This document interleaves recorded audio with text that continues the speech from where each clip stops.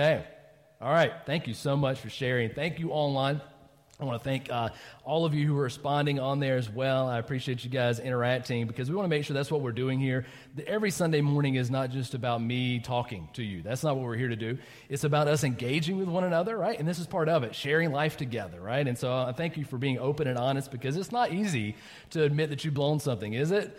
That's one thing you want to forget. Now, as I was writing this up this week and as I was thinking through that question for myself, I had to think long and hard about that. As my wife will attest, I have very selective memory, all right? Very, very selective. I have no problem remembering all the good things in my life that ever have gone on, but for some reason, I don't know what it is. There's all these little bad things that just kind of slip my mind. I don't even know they existed. I'm like this, everything was fine. And then my wife will remind me, no, it was not. All these bad things were happening. I'm like, I must just kick that memory to the curb. I don't know. So I had a hard time thinking about this week, but I did able to come up with at least one infamous moment in my life. I was 16, and my dad, my grandfather, and some of my uncles and I were going out for a paddle. We were going out to canoe. And this was central Georgia, and so we were going out. It was the middle of summer. It was a great time. I love being on the water. I love paddling. And I'd gone out a number of different times before this with my dad, usually him in the back of the canoe, and I'm in the front. He's kind of doing all the steering. But every once in a while, he'd let me slip to the back, and it's kind of teaching me the ropes. Well, for my 16th birthday, he gave me this new beautiful 13-foot solo canoe. It was gorgeous. I still have it. It doesn't look gorgeous anymore, but I still have it from when he gave it to me. And I loved that boat. And I was like, I can't wait. We're going on this big trip. We're going to go out for a couple of days. I can do it all by myself, right? I'm 16. I can drive a car. I can surely paddle a boat, right? This has got to be easy. And so we go out, and we're going out and paddling. And, as far as I'm concerned, at 16, I'm a master. I can do anything, whatever, however, whenever. Just tell me what to do. I got it. And so as far as this paddling thing was concerned, I got it down, right? I can do whatever you want me to in a boat, no problem. So we get on the water for the first day. The water was running pretty high because it would have been some pretty heavy rains, and there was some deadfall trees over the water. And so it was a little tricky, but we all were managing okay, and I was doing great for the first day. And then we kind of camped out, and we started going to day two. And then day two was going great until we got to this one section of the river that was a little tighter than the rest, and they had this big deadfall tree over the river there. And we came to it, and it was like, all right, we got to make a decision because the river's running fast. Either go left or you go right. Well, everybody else decided it was safer to go left. And I decided, well, I guess I can go right. I'll try to figure this out. I can make it work. And before I know it, I'm stuck, right? So here's this big, giant tree. And here's the thing. Here's the thing with rivers. You ever paddled, you probably know this, but maybe you don't. And even if you haven't paddled, you might not know this. The thing is, water keeps going, all right? There's no stopping water. Water will not stop for you. There is no break. This is going to go. And if you're in a boat is an awesome piece of equipment because it's going to do exactly what it's designed to do, which is float on the water that's always going. So it's always going to carry you. And that's fantastic as long as you're in control, right? Problems start when you can't be in control. So I had decided I was going to go right, and sadly I went right into the tree. And so this tree had a bunch of branches, and it wasn't just a big trunk. It was all these little branches to navigate. And here I am trying to go through that thing, and I run up underneath it. The river keeps going because the tree doesn't stop the river. The boat keeps going, and I don't. I fall right out the back, right? Right out the back. I got dumped quick. I navigated the first limb okay. I thought, I got this, and I got under it. The second one went boop and just knocked me right off on my butt and out of the boat into the water. And I was not happy at all, as you can imagine. The boat kept going. I'm in the water. I had to swim. Thankfully, I was a pretty good swimmer. And so I had to swim and catch up to my boat. I lost all my stuff that I had in the boat, which just happened to have my wallet. I don't know why I was carrying that, but I had my wallet, which had my newly minted driver's license I was so proud of. I was driving, had my new driver's license, and it was down in the bottom of a river in central Georgia only a few months after I got it. It was such a shame. And then, not only all that, but then I had to get out of the water with my boat and stand up and just be totally embarrassed in front of all these men in my life who I had said, I got this, and I'd done great, and everything was working wonderful, and then I get dumped and just completely embarrassed. Physically, I was fine. I didn't have anything wrong with me, but man, my ego was bruised. Oh, my goodness. Again, to the point that I remember it to this day. I'd blown it, and I'd blown it just in public in front of everybody I really cared about. It was harsh. It's in times like that, and the ones all of you mentioned, again, I appreciate your honesty, that I think we all wish we could hit that undo button, right? You know, if you're putting together an email or a Word doc, you're like, oh, just undo, right? Or we could just rewind and just pretend it never happened and then just try again, right? And just go back. Can we just do this all over again, right? I think we've all been there. I think if we're honest, some of us today may be still kind of hiding some of that shame from whatever experience you've been in that moment, right? Maybe it's something that happened recently, or maybe it's a long time ago, but you know that somehow it still eats at you, especially when it's in dealing with people, right? With the relationships or a work project. You kind of carry that shame along with you. You're kind of embarrassed by it even years after it happens. No one needs to tell you did anything wrong, right? When you're in that moment. But you wonder, you're like, man, could something good come out of that? Is there any hope for me coming out of that bad situation, from that mistake I made, that total screw up, that big time I blew it? Is there a way back to before? Is there hope of redemption? We're going to discover that answer today, and I'm going to cover a lot more like it in our latest series called The Characters of Easter. I'm looking forward to this because the life, the death, and the resurrection of Jesus that we celebrate every week, this is what this is a celebration of that moment, but it is especially true on Easter Sunday, and that moment changed the whole course of human history. But not only that, it changed the lives of those who were around Jesus when that history was being made. The stories of the crowd of characters that surrounded Jesus, I think, are so important to remember, but not only just to remember, but to be reminded of, to retell them, because their stories can change our stories, right? Their stories of how Jesus entered into their lives and changed everything can enter into our lives, and that experience, that story in his life can change our lives. So for the next 4 weeks, we're going to dive into the stories of 4 different characters of the greatest nonfiction story ever written. One of the most poignantly written stories is the story of Peter, a follower of Jesus who blew it big time. Does he have hope? Does he have hope of redemption? Is this failure final in his life? That's what we're going to explore this morning. So let's get into it. The beginning of Peter's story is kind of a lot like mine in the fact that you see him most often in a boat, right? Everywhere you read, he's kind of out doing something. Now, he's not just paddling in a river for fun, but he's fishing on a lake for a living.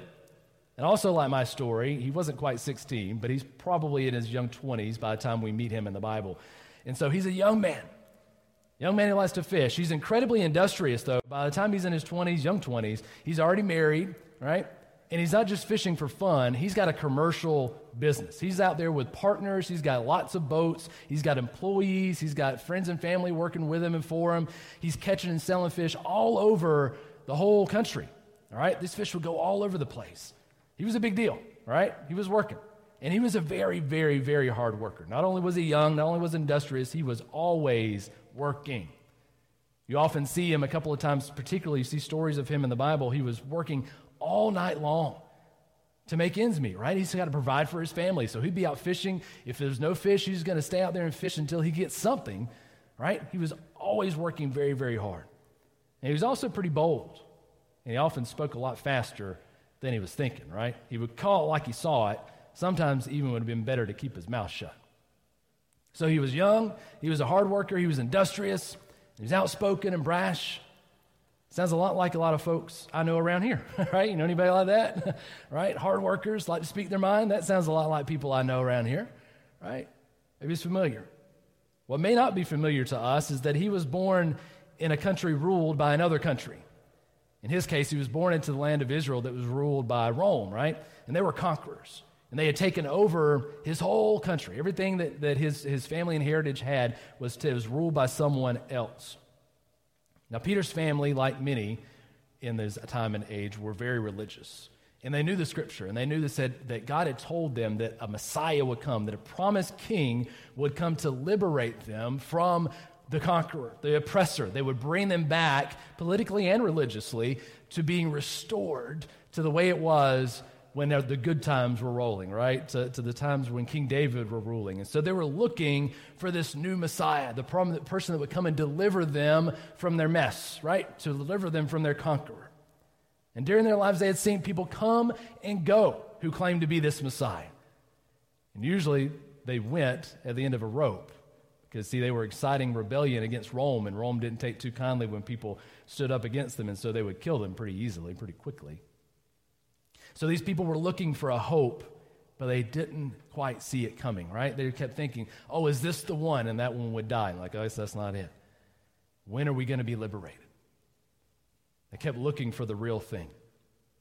In the meantime, they worked. They kept their nose down. They kept it clean. They tried hard. In the meantime, Peter fished, right? And one day, as he was fishing, he was minding his business. He was working hard as he always does. His brother Andrew, he ran up to him. He said, I got some exciting news, Peter. Let me tell you, we've found the one. We found the one. The Messiah, the Savior has come and is called Jesus. Let me go take you to him. Now, Peter, as many people in his day, would have been skeptical again, right? Because so many people had come and gone. So many people had claimed to be the Savior, and so many people had died, and it was over. So Peter was probably looking at Andrew and saying, all right, Andrew, come on, really? We've done this, right? We played this game several times before. It's never panned out. So Andrew has to convince him. So Peter goes, and they briefly meet. Him and Jesus get together, and they talk. Nothing really changes, though. Peter goes back to fishing. Jesus leaves and moves on with his ministry, and life seems to go on for the next few months as usual. As Peter's working, he keeps seeing and hearing Jesus as Jesus comes and goes through the area, and he kind of watches him off from the distance while he's on his boat, and he sees and hears Jesus doing some incredible miracles, and he's like, man, this guy seems different, but he's not quite sure if he's the one or not. He wasn't quite ready to give up everything for this man just yet. That wasn't until one fateful day. Early in the morning, Jesus was by this big lake, all right? Peter's lake. This is Peter's fishing lake.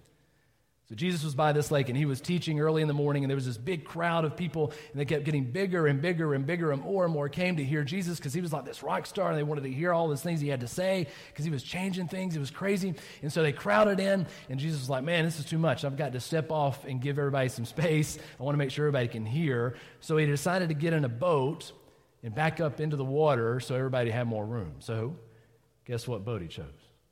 Peter's, right? He said, hey, Peter, let me hop in your boat for a minute. I need to talk to these folks.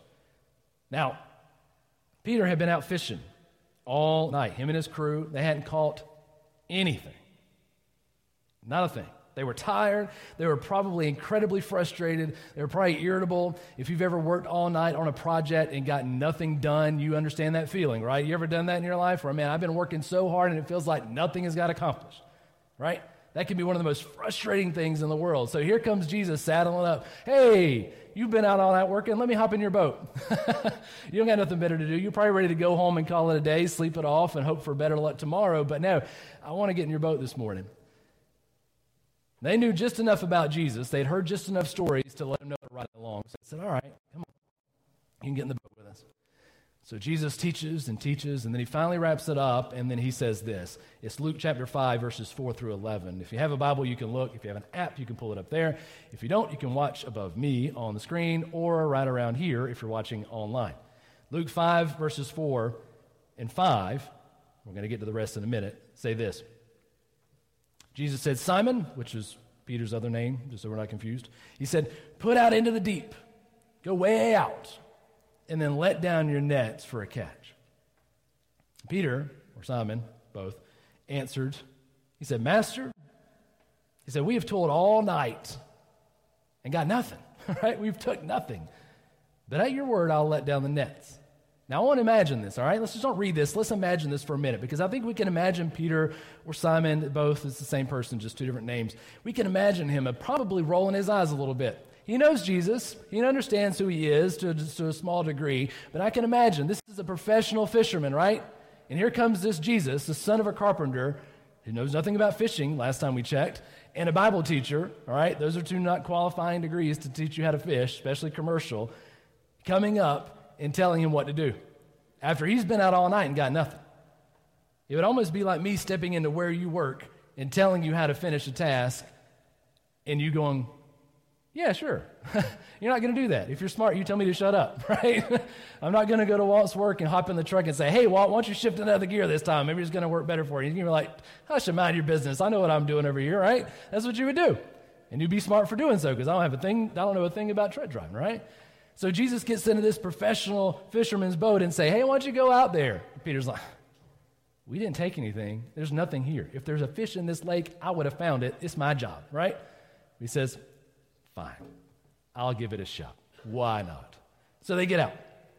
Verse 6 says, when they had done this, they enclosed a large number of fish, and their nets were breaking. There was so much. And so they signaled to their partners, verse 7 says, in the other boat to come and help them. And they came, and they filled both the boats so much they began to even start sinking. It was so many fish. Verse 8 says, but when Simon Peter saw it, he fell down at Jesus' knees in the boat, and he said, depart from me, for I'm a sinful man, O Lord. Verse 9 says, for all who were with him were astonished. They were just blown away at the catch of fish they had taken. And so also were James and John, the sons of Zebedee, who were partners with Simon. And Jesus said to Simon, he said, do not be afraid. He said, from now on, you'll be catching men. And when they brought their boats to land, at that moment, they left everything and they followed him. On the surface, this doesn't seem like it'd be enough to convince Peter and the rest of the fishermen. We got to remember, again, these are professionals. If there was fish in that lake, they were going to do it. They had grown up on it. They knew how to do it. They were going to catch that fish. So whenever they had caught nothing all night long, there was no fluke. It wasn't just bad fisherman's luck. There just were no fish to catch. So when Jesus tells them to let down their nets and they bring in so many that things begin to break, that's not a fluke. That's a miracle. And Peter, as a fisherman, understood that. He understood this was no accident. This was no small thing. This was world-changing in his life, right? He realized that this is a man of God unlike any he had ever met. And all the previous meetings that he had had with Jesus and all the stories that he had heard since he had that first meeting begin to fall into place. And he realized at that moment that this is the man that is worth giving up everything for. Now, I want you to notice the faith journey so far, right? Peter is not just, we read it and you think, oh, well, Jesus did this great miracle, and Peter said, whoop, that's great. I'm going to go up and leave this and follow this guy wherever he goes. That's not how it went. It was a series of encounters. Peter's given a chance to get to know Jesus. And each time he does, he kind of goes back to his former life. He says, oh, that sounds good. It really looks good what you're doing here, and I kind of understand that you're different, but I kind of go back to the comfortable, familiar, and still fish, right? I'm still going to do this, even though I know you're different, but not quite different enough for me to follow you yet. But then he finally gets to the point where he can't escape.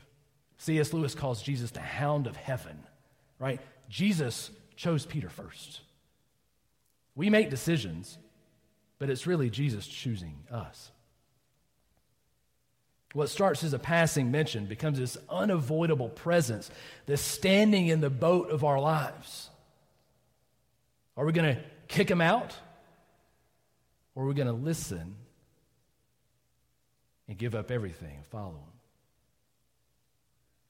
Peter chose to chase after the one that chased after him, and it changed everything in his life. The next 3 years would be just this completely wild ride, right? Remember, this is Jesus, really, again, the rock star of his day. He had this incredible following. Crowds would follow him everywhere. He performed these incredible miracles. I mean, people were coming out of the grave that were dead, right, for days. This was no just parlor tricks. This was actual God on earth doing incredible things in front of people's eyes. And so everybody wanted to come and see. Everyone wanted to come and see. There would be massive crowds. There was lots of food. Every night was another town. Every day was another moment with a bunch of different people. And Jesus was teaching and doing all these crazy things. And it was just overwhelming for Peter and the others who were following Jesus. And what they were experiencing was not just this great upswell of emotional, oh, this is great, all these good things are happening. But as they were doing that, they were running into lots of confrontations. They were running into people, particularly the religious and political leaders of their day, and they were butting heads against them. Jesus was butting heads against those people. And it was that confrontation that would be the death of him. The more he taught, the more those in power realized how much of a threat he was to their power. And see, Jesus was no dummy. He knew this. So while those powerful men plotted to kill him, to save themselves, to keep their power. He was going to willingly die to save everybody. So on the last week of his life, he entered into the capital city, Jerusalem, on the week of Passover with Peter and the disciples, knowing it was going to be the week of his death. The night before he was crucified, he said this. He said, hey, I'm going to die. On the third day, I'm going to rise again, but I'm going to die first. And he said that when those people in power, when those religious and political leaders come to take me, and all of you who follow me, who claim that you're going to give up everything for me, all of you are going to run away and protect yourselves. All of you. Now remember, we said Peter was what? Bold and outspoken, right? He was brash. This is Peter. This was not some fly-by-the-night guy. He was with Jesus through thick and thin, no matter what. So we see his confidence in this moment. He says that no matter what else happened, he was going to stick by Jesus to the very end. Luke 22, 33, and 34. We'll have it up on the screen. Peter said to him in that moment, he said, Lord, I'm ready to go with you both to prison and even to death. All right? Here's bold Peter. I'm ready to do this. All right? I gave up everything to follow you. I'm going to go with you to prison and even to death. But Jesus said, I tell you this, Peter. The rooster will not crow this day until you deny 3 times that you know me. Peter's quick confidence was about to set him up for an even faster failure. In the early morning before the sun rises, the Jewish leaders, they rush in. And they arrest Jesus, and they take him off to this mock trial. The disciples did just what Jesus said. They go, they all leave. They run away, fearing they're going to be next, except for 2, Peter and a man named John. Now, John knows the high priest. He knows this servant girl where they're going to take Jesus to have this mock trial. And so he convinces Peter. He says, hey, we're going to go find out what's happening to him, right? You said you wanted to find out. You said you wanted to follow him. You said you're going to stick by him. I'm going to get you in so you can do that, all right? So they go together. John goes in because he knows the servant girl, and then Peter hangs out by the door because he's not known, so John's got to do some convincing. So Peter waits outside the door in the courtyard. Now, in this moment, Peter could run away, right? Because Peter's not just going in to stick his neck out for a good friend and get a slap on the hand. He's going in to put his life on the line. Every step he takes closer to Jesus is another step closer to potentially his own death.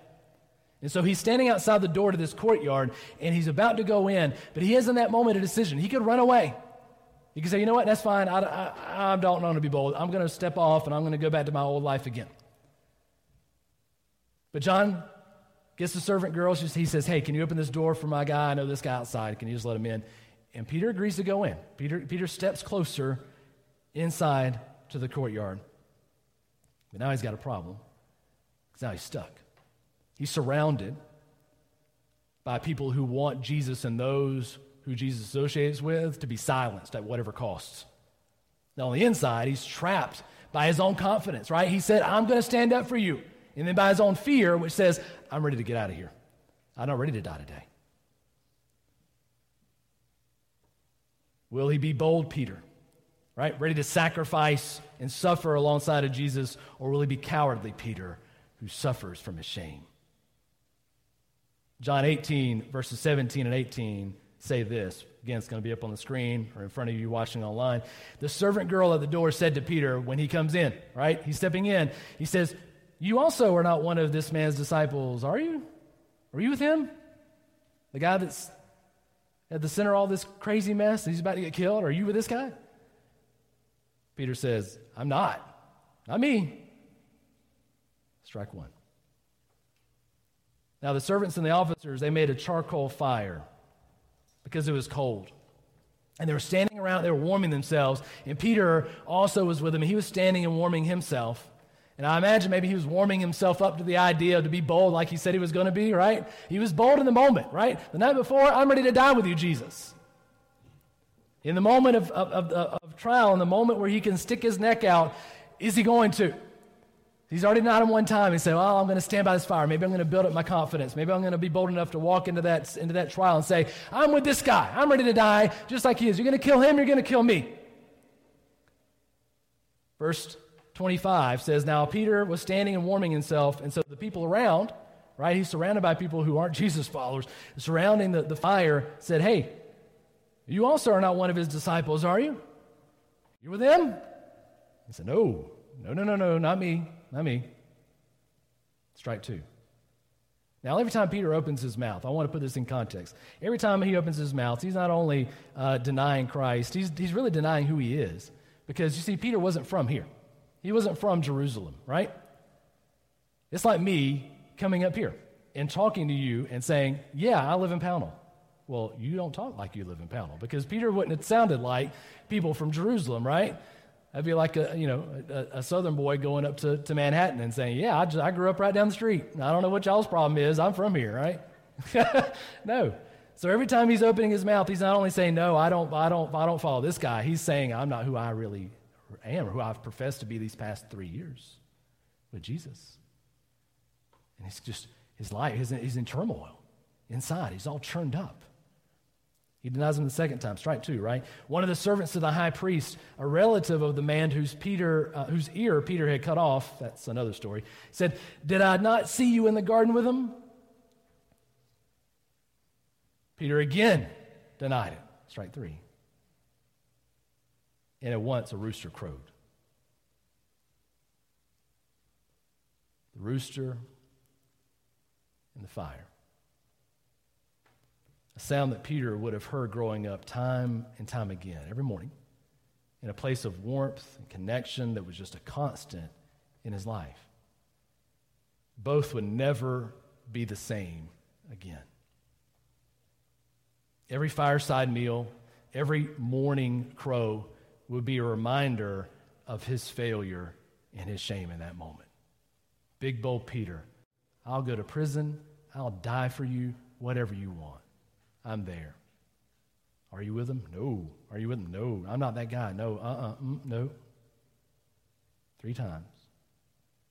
Failed 3 times. I just blew it once. He blew it all 3.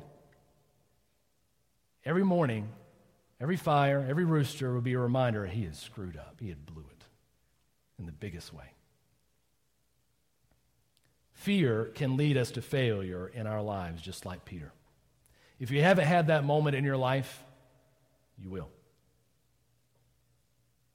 So when you get there, when you've blown it in such a large degree, especially when it comes to relationships like Peter and Jesus, and now you're stuck, you've messed up.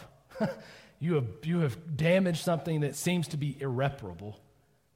Is there hope? Is there a way back to the way it was before? As he left that fire, shamed and embarrassed by his failure, Jesus was led away to be crucified. And if Jesus were a mere man, another failed revolutionary, that would have been the end of his and Peter's story. And I wouldn't be up here retelling any of it. But what Peter didn't know was that his lowest point would be his turning point, and the turning point of all of human history. Because on the 3rd day, Jesus did exactly what he said he was going to do, and he got up from the grave. Early in the morning, we see in the story right after the resurrection, the women who have been following, they said, we got to come take care of Jesus' body. We need to make sure it's preserved as part of their tradition. But when they got there, Jesus wasn't home, right? He wasn't there. So they run back to Peter and they said, hey, we found something. We went and looked in this tomb, and guess what? Nothing's there, right? You got to come see. So Peter runs, and so does John. They run, and they go back to look in this grave, and they say, whoa, wait, what happened? All they see is grave clothes all neatly folded in place. I love that picture, by the way. It tells you that. It says that that's all you see. It's all he sees in that grave. I love it because I got kids, and I appreciate finely folded clothes in drawers, all right? So I appreciate the fact that Jesus was nice and neat in his way. He got up, and he folded his clothes, and he left. That's great. That's perfect, right? So he took his pajamas off and put them up. That's perfect. And so, he did that. And so Peter was there, and Peter says, whoa. Everything's changed, right? Of all the miracles done so far by Jesus, this was the greatest. It changed everything, but did it change Peter's failure?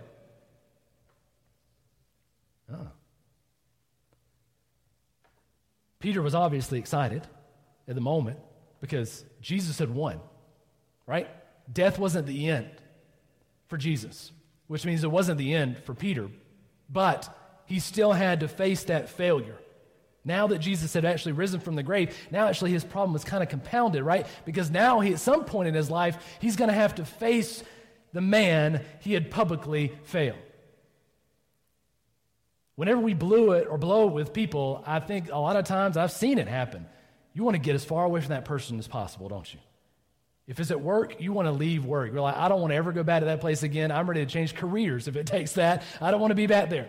But if it's with a person, especially in your life, you're like, oh man, I have so screwed up. I just want to leave town. I don't want to, I'll unfriend them on Facebook. I'll unfollow on Instagram. I don't want to have anything to do with them. They can live their life. I'll live mine. I don't want to deal with it.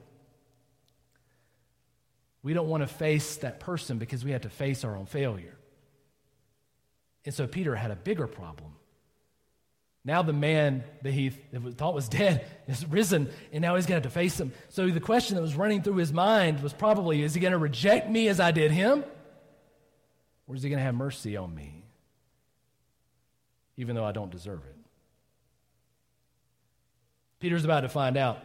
After the resurrection, Peter was unsure of his place, and when you don't know what to do, you go back to what you know how to do. And so Peter goes back to fish.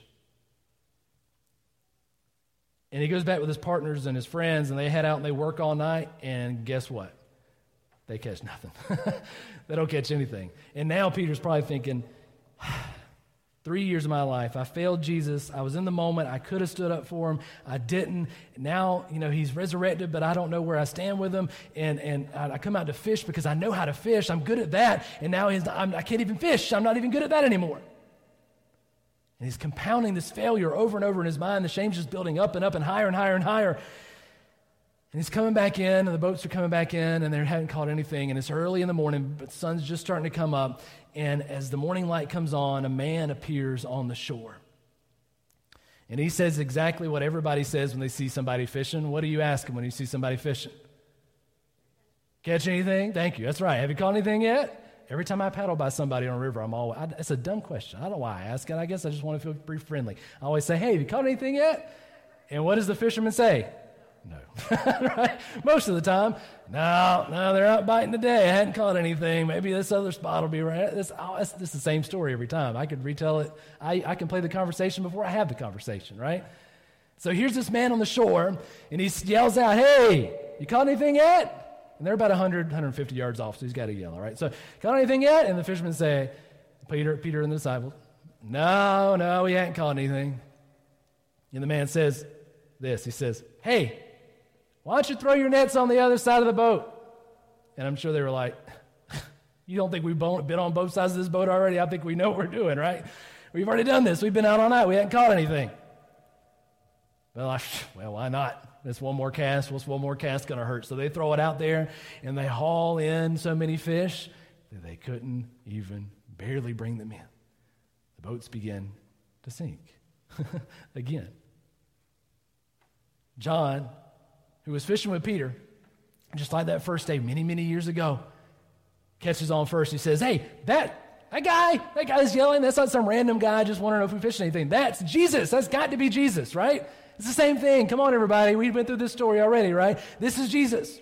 Now, presumptuous Peter, he hears and does what he does best, which is act before he thinks. And so he puts on his clothes because he's stripped down. He puts on his cloak, and he jumps off and just dives into the water. And he swims 100 yards to shore. Now, he's, again, fisherman, great swimmer, no problem swimming, right? So he takes off and swims 100 yards to the shore and leaves everybody else. I appreciate this. He's so excited. He's like, all right, I'm not even thinking about my failure. It's like, oh, there's Jesus. Let me go see him.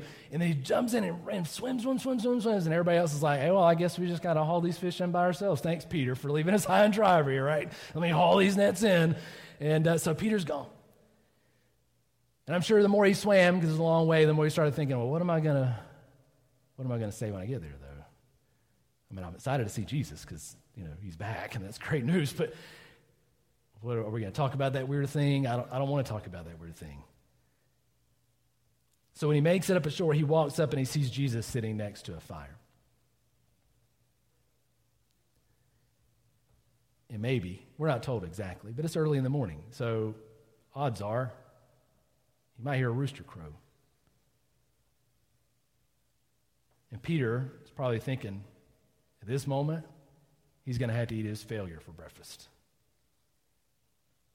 So they all sit down. Jesus says, come on, sit down. Let's have some fish for breakfast together.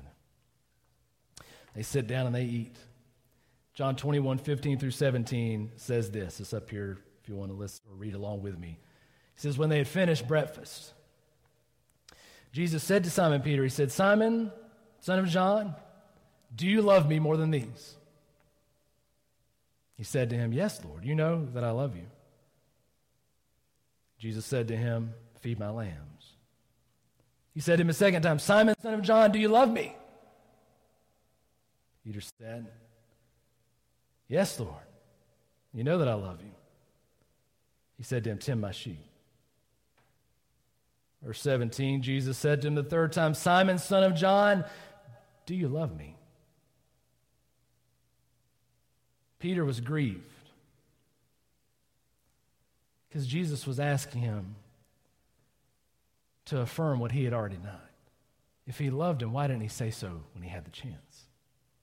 If he loved him, why didn't he say so when it really mattered? It's one thing to say I love you when there's nothing on the line. It's another matter entirely when the fate of a man's life is at stake. The fate of a relationship is at stake. Do you love me? I'm not with this guy. Peter, do you love me? His heart's breaking. Peter says, Lord, he says, you know everything. There's no fooling you. You know I failed. But you also know that even in my failure, that I'm sorry and that I do love you. I messed up. I messed up. And Jesus said, feed my sheep then.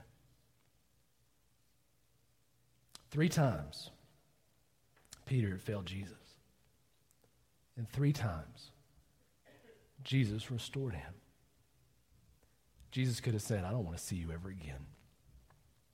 Jesus could have embarrassed him. Jesus could have said, Peter, it's too late. I don't want people following me who don't really mean it. I don't want people following me who run away when times get tough. I don't want people to say they love me when it's convenient. Go home. 3 times he says, do you love me? Yeah, I love you. Then do what I called you to do the first time. Love me. Follow me with everything you've got. And love those in your life that maybe have rejected you or that you have rejected. Feed them. Don't make it about you. Make your life about me and about them. 3 times Jesus restored him, he redeemed him, and he recalled him to his purpose. See, our failures don't have to be final. He took Peter, a man who was broken, a man who was ashamed, a man who wanted to be strong, a hardworking, industrious, brash, outspoken young man who had it all under control, who knew who he was, who was confident in his being, who was a great fisherman, a great husband, a great man who was ready to do everything, who had failed, blew it in the biggest of fashions, who was shattered and broken.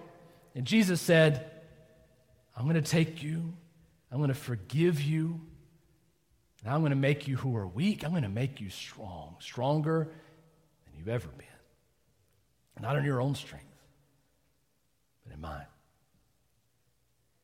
He takes us in our weaknesses. He takes us in our failure and makes us strong. Makes something good out of our nothing good. So if you're here this morning and you have maybe had a conversation or two with Jesus like Peter had, but in moments of decision, you've always said, I'd rather be fishing. I'd rather be doing whatever. I'm not ready to do all of this just yet. I'm not ready to go all in with you, Jesus, just yet, because that means an awful lot, and it does. It will cost you everything. It's not cheap. It's priceless. And so if you want a life lived on purpose, with a God that loves you even when you fall on your face, every time you fall on your face, and it simply comes by calling out to him, by praying to him, by saying, Jesus, I know that you lived, died, and you did rise again, that it's no metaphysical act. It's your physical body risen from the grave. And in that moment, you have proven that you are God, and that means you have authority over me. That means I am not. And that means I want to give everything up to follow you because you have given up everything for me. So we're going to let you, or I'm going to give you, rather, I don't let you do anything. I'm going to give you the opportunity to have that moment with Jesus, to open up to him, to be honest, to follow him today in just a minute. For believers, I want us to take some time this morning to identify an area of our lives where we failed. It could be a relationship. It could be in our faith. It could be in our family. It could be in our job. Whatever the case is, one thing where you're like, man, I have blown it, and there's just no going back. I can't go back. We all have them. It might take us a minute to remember them like me, but we all have them. Think of an area where that shame is lurking. And we need to answer this question this morning. Are we running away from Jesus, embarrassed that we blew it? Or are we coming back to the fires of our failure and finding forgiveness, restoration, and hope that can only come from him? And then are we carrying it to those we have hurt? Let's think and pray on that this morning. All heads bowed, all eyes shut. For those of you online and in person, again, I wanted to say, here's your opportunity. Peter had several chances in his life to respond to the call of Christ, to follow him, to go all in on Jesus. It cost him everything. But it gave him everything too. More than everything. Anything he could imagine, he was restored and fulfilled to him as he led a life that was like no other. If that's you and you're ready to give up and give in to Jesus and live a life that's out of this world, amazing. It's unlike anything you may even think it is. Here's how you do it. You simply pray. You simply call out to Jesus and say, Lord, I'm a sinful man or woman. I've messed up. I've blown it more times than I can count. I don't tell anybody, but I know it. And you do. And yet, Lord, I hear that you forgive me, that you restore me, that things with you can be made good, and that you're going to help me make good with others. I don't know how that's going to work out, but I want it. I want a life like that because I've failed on my own. Lord, help me to follow you with all that I got. Never let go, no matter what. If that's you and you said a prayer like that, you may have said that prayer before. Peter, again, had that conversation several times, but he's saying this time, this at the fire of my failure, this is the moment where I'm ready to go all in. This is the miracle of my life that I've seen and need to respond to that call and to give it all up because none of what I'm doing ain't working. I just ask that you slip your hand up in person. I'm not going to call you out. I don't want to put you on the spot. I just want you to follow up with you after because, again, it's changed. It changes you. I don't want to sugarcoat it. Again, it costs. It's worth it. It's worth it. It's worth it. Amen. For those of you online, like or leave a comment we're going to post there. We want to follow up with you as well. Now let's pray as we close out. For everyone here. Dear Jesus, Lord, we need you. I need you. Let me start with me first, Lord. I don't want to speak. I don't want to be presumptuous and speak for everybody here. God, I need you in my failure. God, I'm going to fail today. I'm going to fail tomorrow and probably every day this week. And God, I'm probably going to fail you. But God, my hope, my joy is not in my own ability. It's in the hope and promise of you, God, that loves and forgives me and restores me. Lord, I don't want to use that as an excuse to continue falling on my face. God, I want to use that as a reason to get up and try again each and every day, God, to make you proud of me. God, I pray that as a prayer over all of our lives, God, that we get up today, we stand up in here in just a few minutes, God, and we stand up in your love, knowing that no matter how many times we have failed you or failed others in our lives, that our failure isn't final, that in you, in the death and resurrection of Jesus, is our hope, that there's nothing else on earth like it. There's nothing else we need. So God, let us stand boldly in it, not in our own strength, but in yours. And God, give that love out to somebody this week. God, to be restored by you in this moment, knowing that we are ashamed and have failed, but that you are wiping us clean, that you are building us up. God, and taking that love, that power, that out of this world power to others in our lives this week. Let it be real in our lives this week. In Jesus' name we pray. Amen. Amen. All right, for those of you in person, thank you so much for hanging out with us. We can't wait to see you again. We'll hopefully see you next Sunday at 10 or Thursdays at 6:30. Either way, keep an eye on our Facebook page, our YouTube page, and our webpage, Faith Church VT, for all the info. And we can't wait to see you guys next time.